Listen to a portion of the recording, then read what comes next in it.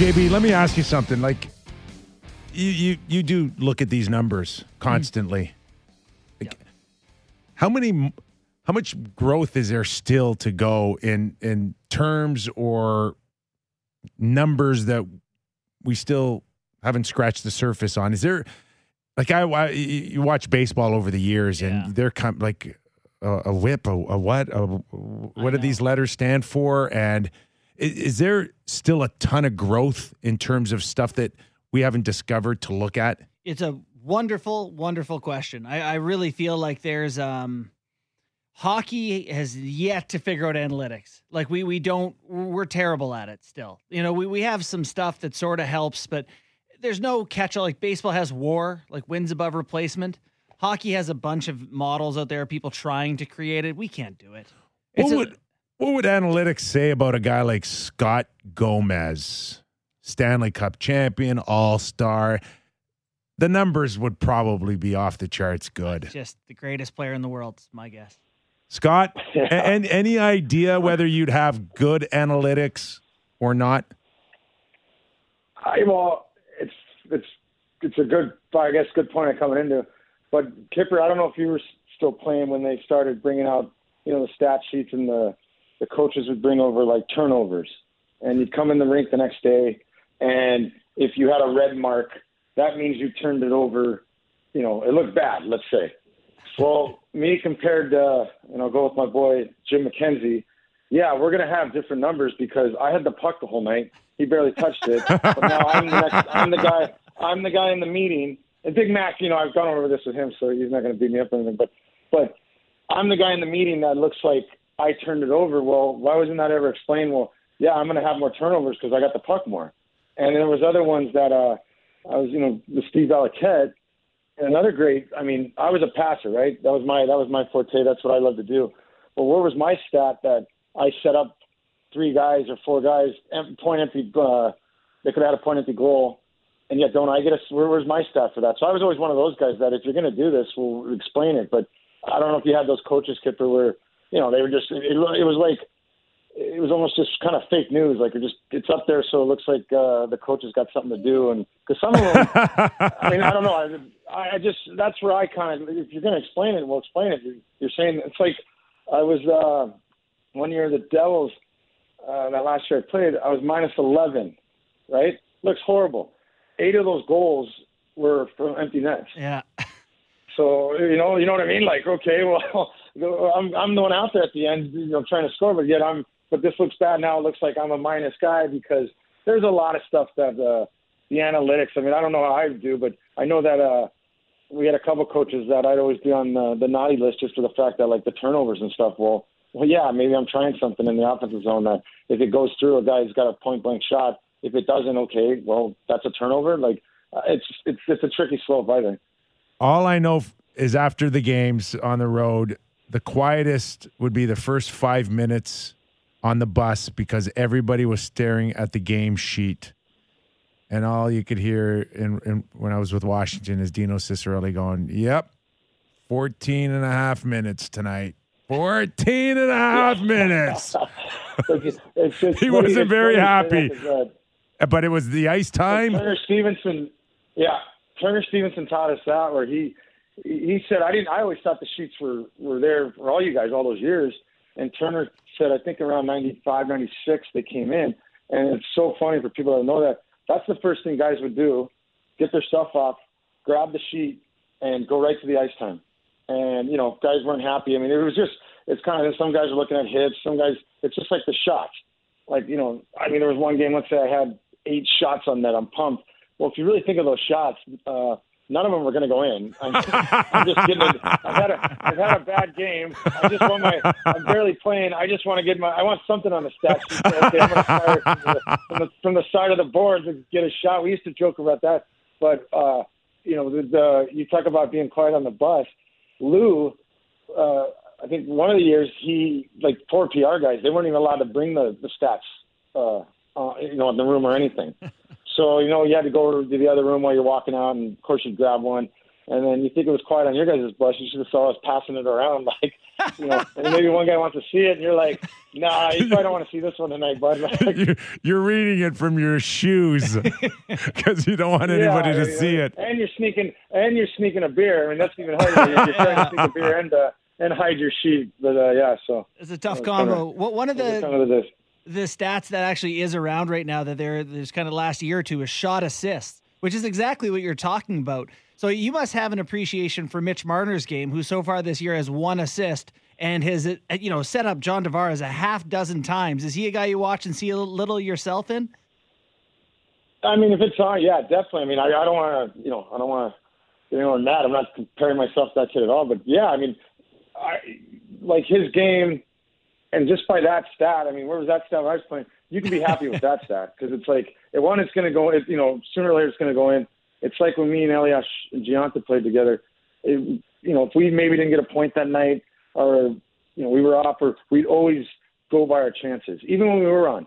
Like if we did get a 3-point night, it was like we could have had 5 because of that one. Or if we didn't have a point, we still felt good about ourselves because hey, we still had chances. It's when you're not getting the chances. Like a guy like Mitch Marner sure would be. That's when you start getting nervous. But it's so early in the season that I don't think these guys should worry about it at all right now. Love the reference to Lou Lamoriello and not allowing game sheets on the bus. I love that already. Of course, Go, you know that Lou was here. Brendan Shanahan had to make a decision. He went with the young, the new, the hip, and essentially many thought it's over for Lou, right? Put the dinosaur away. All the dinosaur has done is go to the New York Islanders and become executive of the year and put that team in a position to maybe win the Stanley Cup. How surprised are you that Lou still gets results when it's a much different feel between, say, now the Islanders and Lou's rules and what maybe Kyle Dubas is? Because they're complete opposites. Kyle wants to get it done with a lot of support, a lot of hugs, lots of pats on the back. That's not Lou. Maybe not Lou still today. Well, no, I mean, here's the misconception about Lou, and I'll give him, deserves all the credit for me and stuff. But one thing about Lou was weird. People didn't realize, and it's funny. When we were winning, he was to be around. Because he didn't want anyone complacent. He didn't want anyone. So it was almost like, man, we should stop winning and get this guy off. Like, when we lost, and we were like a 2 or 3 game, let's say, I mean, back then, I can't remember going past 3 games. 3 games was, I mean, holy cow, where you're almost scared to walk in the building to see him, and he's the first guy that would like grab you and like be so positive with you. It was kind of eerie. So people didn't understand that he was. When things were down, I mean, the guy never, and still this day, I mean, I coached with him that year, he's not going to get rattled. It's like a Belichick. You hear all these teams, and when you went to different teams, they all want to know what's his secret. They all want to know what he's like.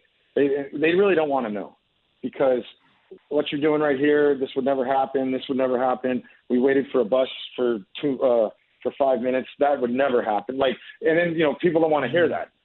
But then again, it looks good to say, oh, we love to run it like Lou and his system. And the Islanders, they were just he brought in the more not professionalism, because I think Gus Snow still doesn't get enough credit. I mean, a lot of those guys are his picks. I mean, you look at the Islanders lineup; those are a lot from Snowy's print.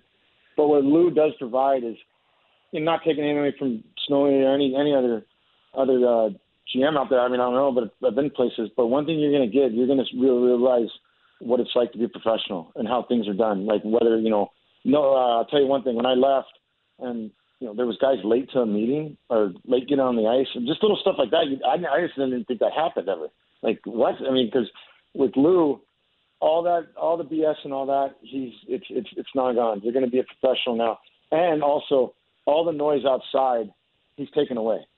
Like the media, if there's problems, I mean, he's the first guy that will jump up and handle it. And as a player, you had a pretty simple job, just take care of it on the ice. And if you got problems off the ice, he'd be the first one there to, help you and support you. And I think people don't get me wrong, he's still scary. I don't even know how old he is. I mean, he still walks in the room, you're going to tighten up. I mean, it's it's the way it is. But he's a guy that he's stuck with his values. I mean, he's never changed. He's never changed for good or bad. There's some good and bad. I mean, there's stuff you're just like, oh, come on, man, you got to loosen up. But when it came down to it, it's the closest thing to Belichick. It is about winning. Whatever it takes to win. Scott, with the Lou rules, like some of the stuff that you'd hear about, you needed to tape your shin pads a certain way, the hair. Like the Leaf players are excited the last few days because they've loosened up the dress code. And there's not a chance that Lou would ever do that. Well, do you know where a lot of those rules came from? This is a trivia question that I mean, he's always had some rules, but my second year in the league, we had all rules. Now we, short hair, some guys got away with stuff, but like, had to be clean shaved, all that. Well, it's when Steinbrenner bought the Yes Network bought the Devils, and him and Steinbrenner were boys, like almost father and son. I mean, the respect those two had. And next thing you know, we got all Yankee rules. Like we had Yankee rules. But here's a good one. I'll give you a good Lou. I mean, he's the man. Like I said, you go back to all of us, and we probably all our careers. This guy, like just growing up in that system. But there was some crazy ones. Like we'd be in Florida. Well, we had to wear suits everywhere. So you're on the road. You're in a phone. We have to wear a suit everywhere. And like if it was 92 degrees in Florida, we could take our coats off and walk around without a suit coat, which is a big deal. What a treat! But if it was 91 degrees, nope, we had to wear coats. This is stuff like that. Like I mean, you look back now, it's funny to think of but people don't realize it's more of like you had the strict parent, and we just had to find other ways how to go around it because we still had a blast. But it's a little different when the boss is there at 7 a.m. With the bus ride, and we're in Calgary. We stayed the night in Calgary or someplace, and you still got to walk by him. You better straighten up no matter what time you went to bed or what's still in your system. I mean, it's you couldn't get Scott Stevens to go. Scott, go talk to that guy. It's literally. It wasn't even like Scotty took care. I mean, the reason why we all won is because Scotty and the way Scotty was hockey. Like that didn't really that didn't really bother him. I remember the one time we were talking about this at the reunion. So we bused to Philly. So we would go. We'd leave from the practice rink. So we'd practice. You got your suit on because you had to have your suit on the bus, and no matter what time it was. And Scotty, he gets off and he's coming. Or I don't think we had practice. You just had to be at the bus. So we're coming on the bus, and here comes Scotty, and he's got like a sweatsuit outfit on that he's going to be comfortable on the ride, which you think would be normal. And man, I mean, Lou's face he jumps off the bus, grabs Scotty, and you could just tell that. I mean, if Scotty could, he'd probably rip his head off. If Lou could rip his head off, but just the stare down and the talk, it was just like, oh my God, we're never going to we're not going to have to wear suits again. All right, on the bus. Scotty went back in and changed. Oh, so, it was just that's his principle. I mean, like one time Lou grabbed me and he said, "Hey, and it's hard not to do his voice, so he knows. I mean, but he's like, Scotty, I want you to do me a favor." And I'm like, "Yeah, what's up?" And he's like, "I want you to wear a suit for a week." Because I want you to, because he saw me, I was reading a Joe DiMaggio book, and, Lou's a big baseball guy like I am. So we're talking about it, and he goes, Joe DiMaggio would never be without a suit, let's say. And he goes, "I want you to wear a suit."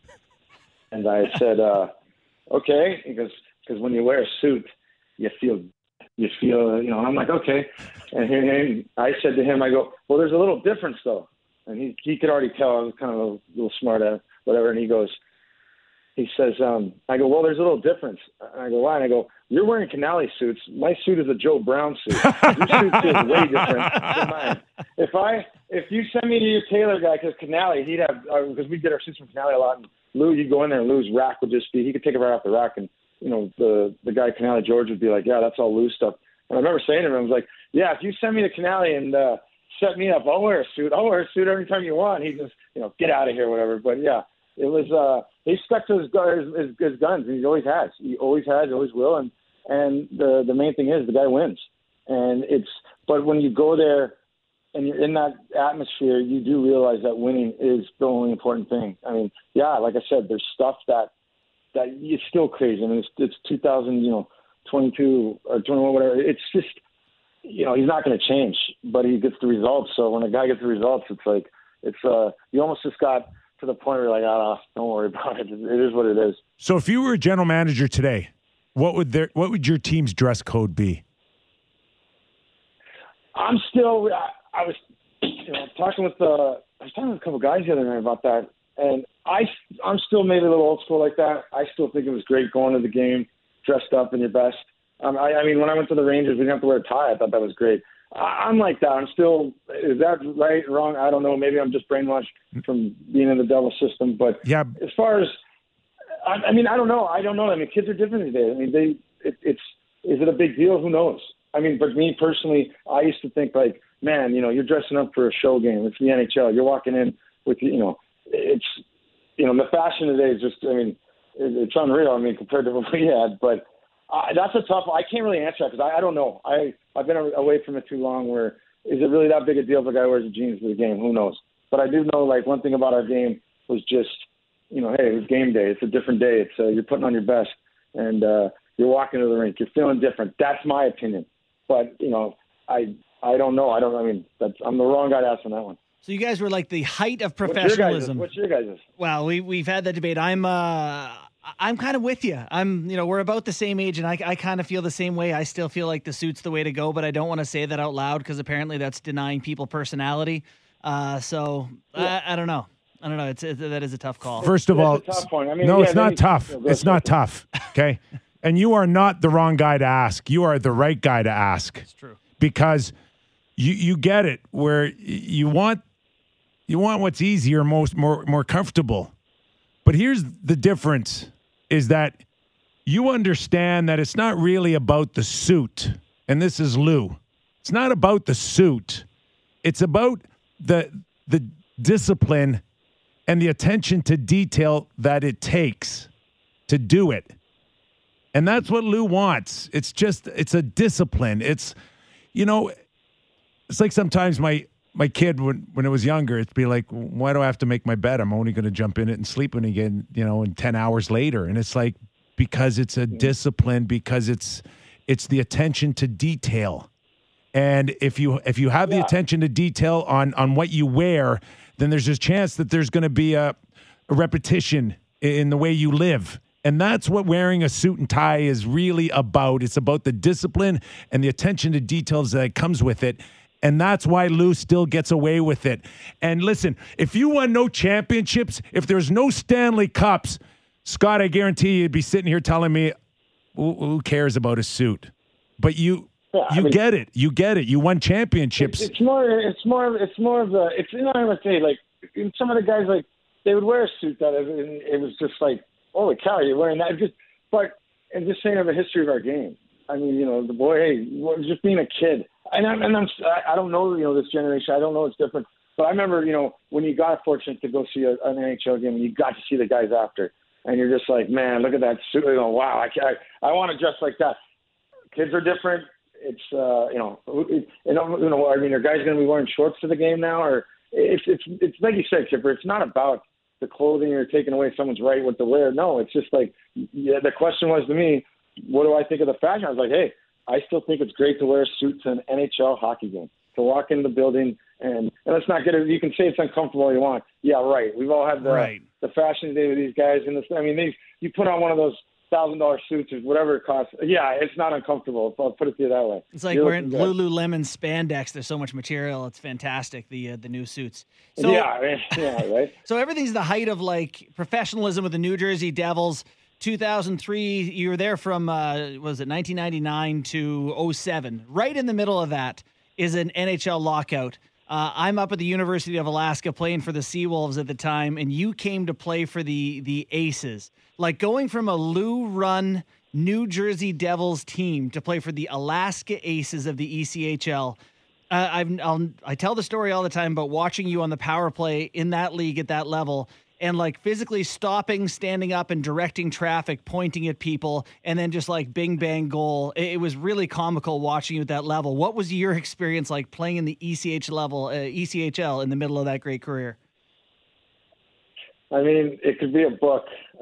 First of all, so some days at Chilcoots, I know that. First of all, no, actually, it was that other bar. F Street. What was that thing down Tudor? No, actually, it was a starting point, but then Platinum everyone got the play anchors.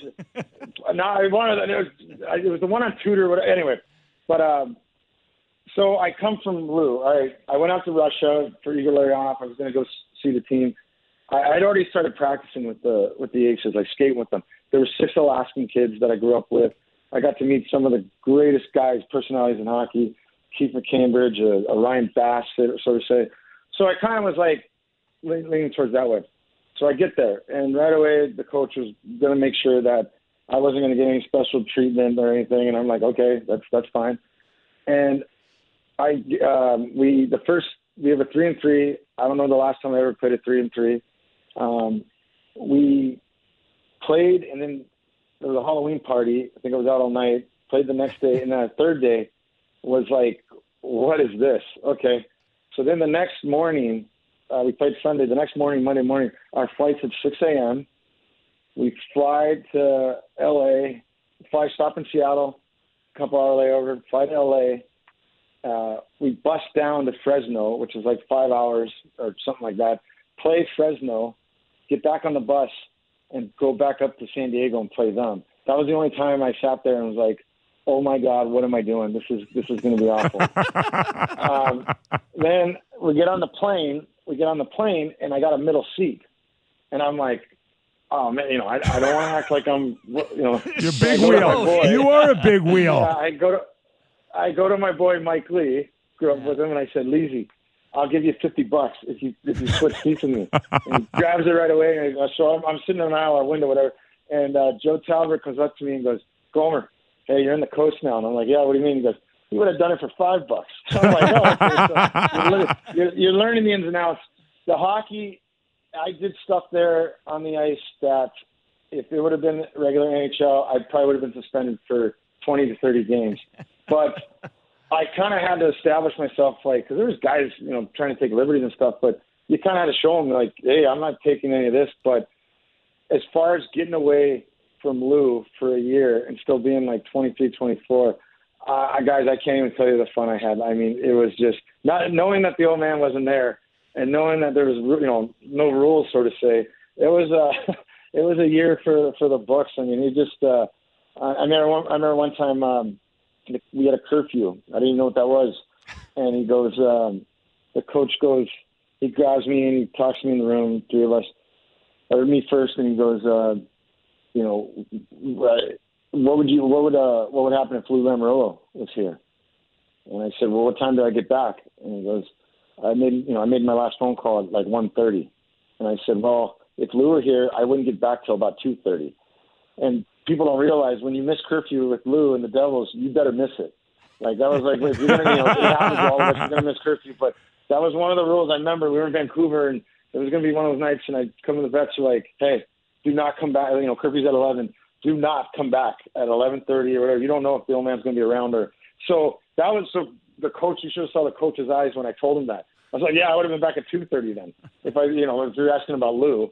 And I was like, don't ever call my room again. Let's put it that way. Like, come on, you don't know when we have to deal with all the rules with the Devils. I didn't come play for the Aces and have that at all. But it was a great experience. It was fun. You saw the town was rocking. It was some of my closest friends are still from that team, and it was. And there were some good hockey players. I mean, a couple of guys made it up got some games in the show, and it was great for the town and great for everything. But I was probably one of the only guys that maybe didn't want the league to start because I think, and this is no word of a lie, I think I was like 215 to 220.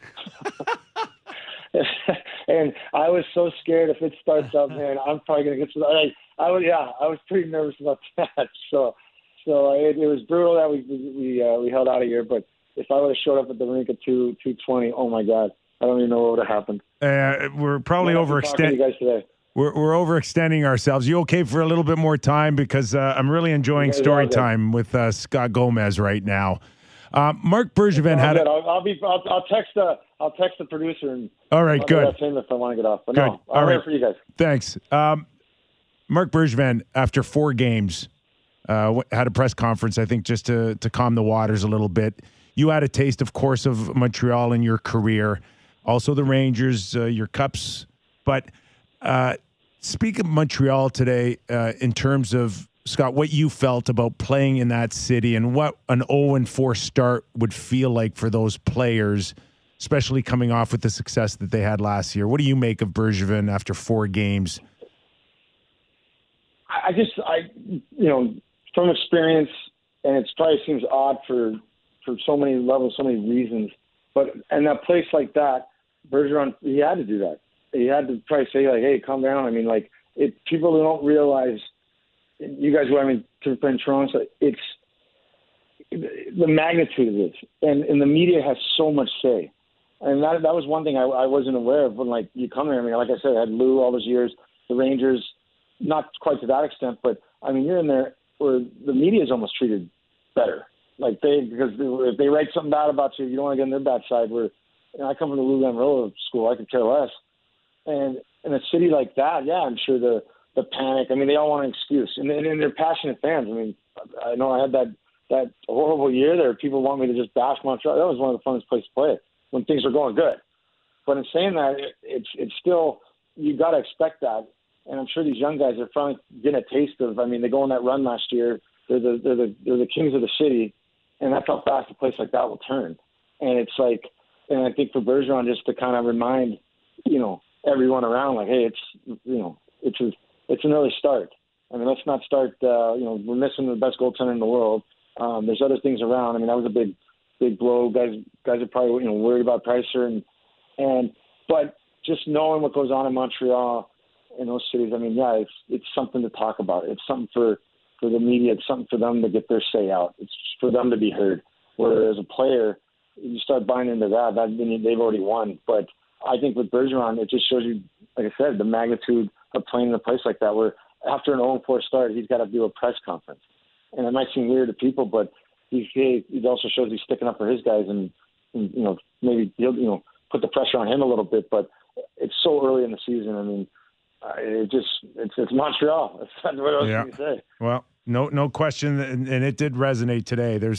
You make an excellent point about Bergevin needing to kind of feed the beast here, and that, of course, as you said, arguably the most powerful media in hockey in Montreal.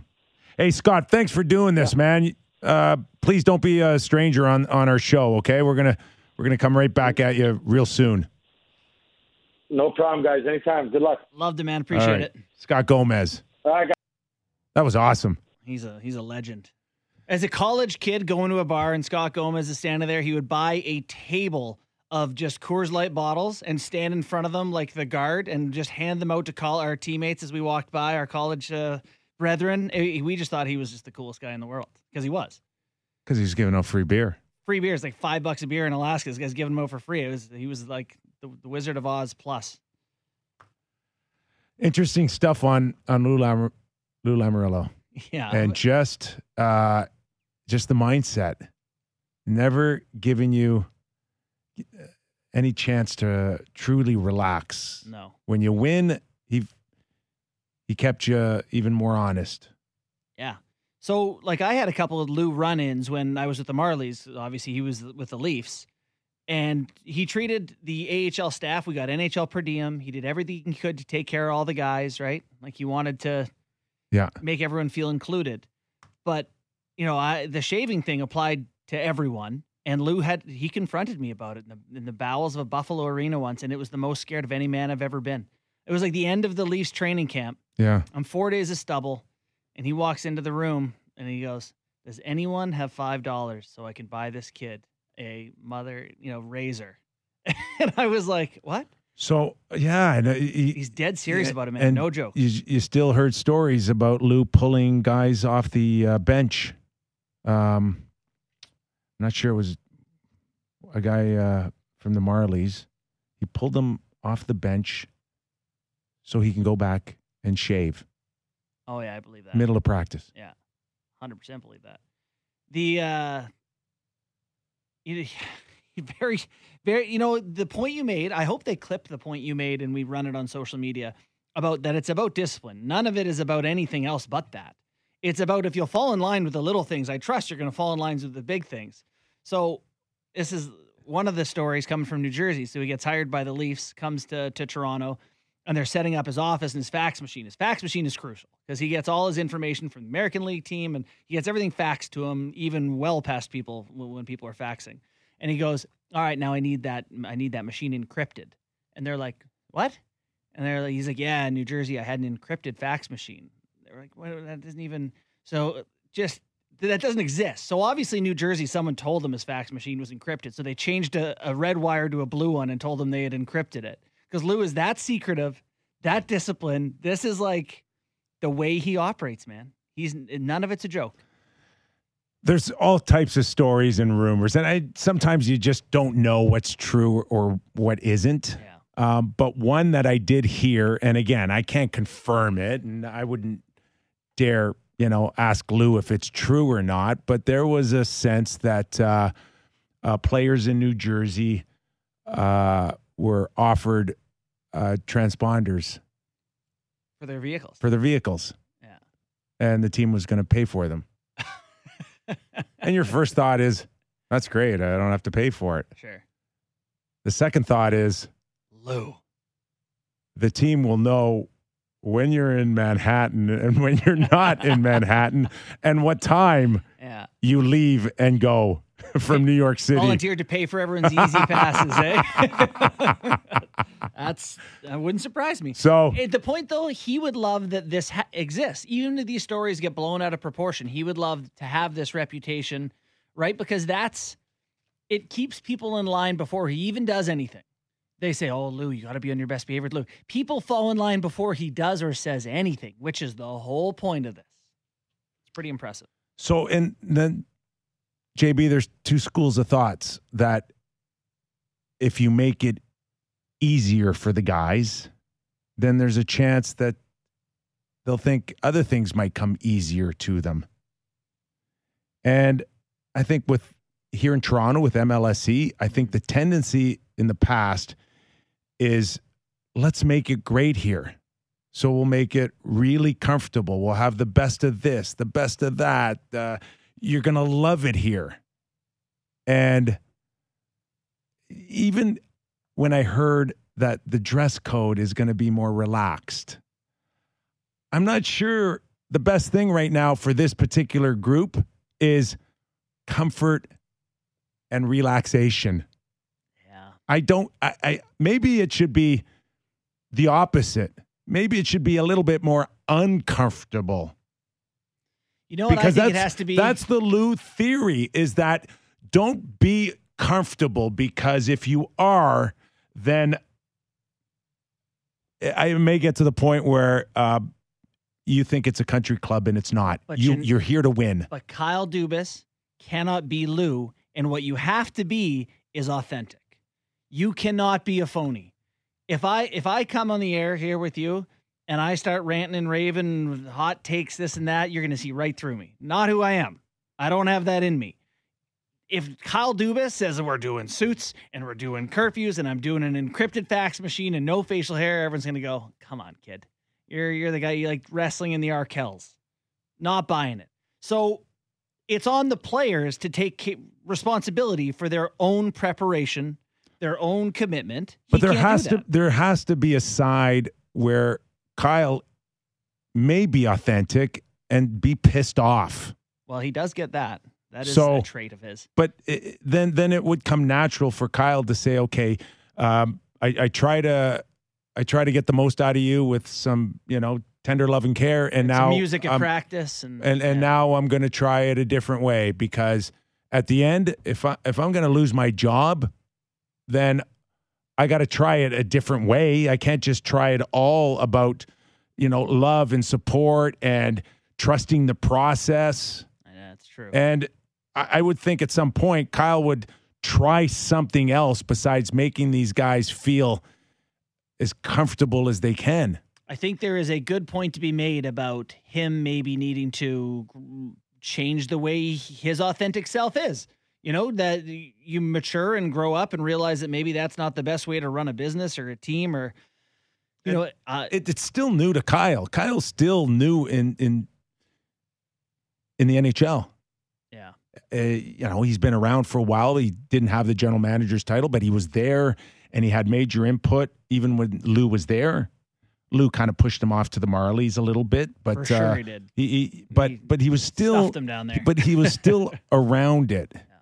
And I got to think that, you know, Kyle has tried stuff that hasn't worked, and it's your job to find different ways. Yeah. And that's a good point. And if it means now showing these guys that I tried it this way and I didn't really get you guys to respond, then I'm going to have to try another way. I guess I'm the experience I'm kind of drawing on when I talk about this is when I was named a captain in college, and I tried to be like a hard ass for like a year of my life and tried to like hold guys accountable to stuff. And it's not that you can't, it's just about finding your way to do it. And you're right. I think guys could use the discipline, the belief in that there are repercussions and consequences when things go wrong. I guess he just would approach it in a different way than the Lou way, which is make you feel like you might get assassinated if you mess up. That's not going to It just seems with Lou, it's crystal clear. We're only here for one reason. It does paint a very clear focus, doesn't it? Okay. To win. Yeah. Okay. We're not here for any other reason but to win. And it just, I see Kyle still learning how to wear maybe different hats still. Mm-hmm. And there are times when you got to keep the boys guessing. And when you think you can relax, that's when maybe it gets harder. And it's very much Lou. Like there were times with Mark Messier, it'd be like, we're going out tonight. He says, no, I don't care if we won tonight. We played like shit. We're not going out. Right. And it'd be like, it makes no sense. Right. And then there's some nights when we lose, he wants to go out because he thinks maybe it's a good time to go out. Maybe get a little truth serum going here and maybe call a few people out on what's, but it was like one of those, oh my God, I wish I could just figure him out. And no, that's not the way it goes. You know, there are moments with the Marlies and Kyle where, you know, he's smashing stuff, you know, frustrated, angry, you know, and seeing that side of him. You know, you see in All or Nothing when he calls in Marner and he calls in Mikheyev and he deals with Sheldon and everything is like almost like a psychologist, right? Like there's a compliment sandwich there for everyone and you're doing great. We maybe think you could do better here, but also you're doing great. You know, like maybe the players need to see a little bit more of that, of what's authentically there, which is anger and frustration and like impatience with this process. And maybe he's sick of trusting the process, and maybe some people have to feel that from him along the way to know it's there. Just win. Baby. And maybe that side of him never comes out. But yeah. He cannot be disappointed again this season like he was in the last 3 games. I don't think, No. Because he has to feel like his job is on the line here. And like anybody else, when you get a little insecure or scared for your security, it's natural, it's authentic, swinging and going down with a fight. Yeah, the claws come out. And the claws come out. Anyways, our thanks to Aaron Ward and Scott Gomez, who gave us a real deep look into the workings of Lou Lamoriello. That was fun today. That really was. Great guess. All right, Justin. Good job today. We got tomorrow, one more full day without a Leaf game.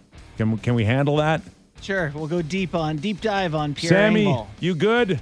Yeah, just don't think it's the worst thing in the world to wear a suit to an NHL hockey game, fellas. I'm with you on that. You know? 2 cents. Wouldn't be too bad. We're old school here on Real Kipper and Bourne. Thanks for joining us. And we'll see you tomorrow.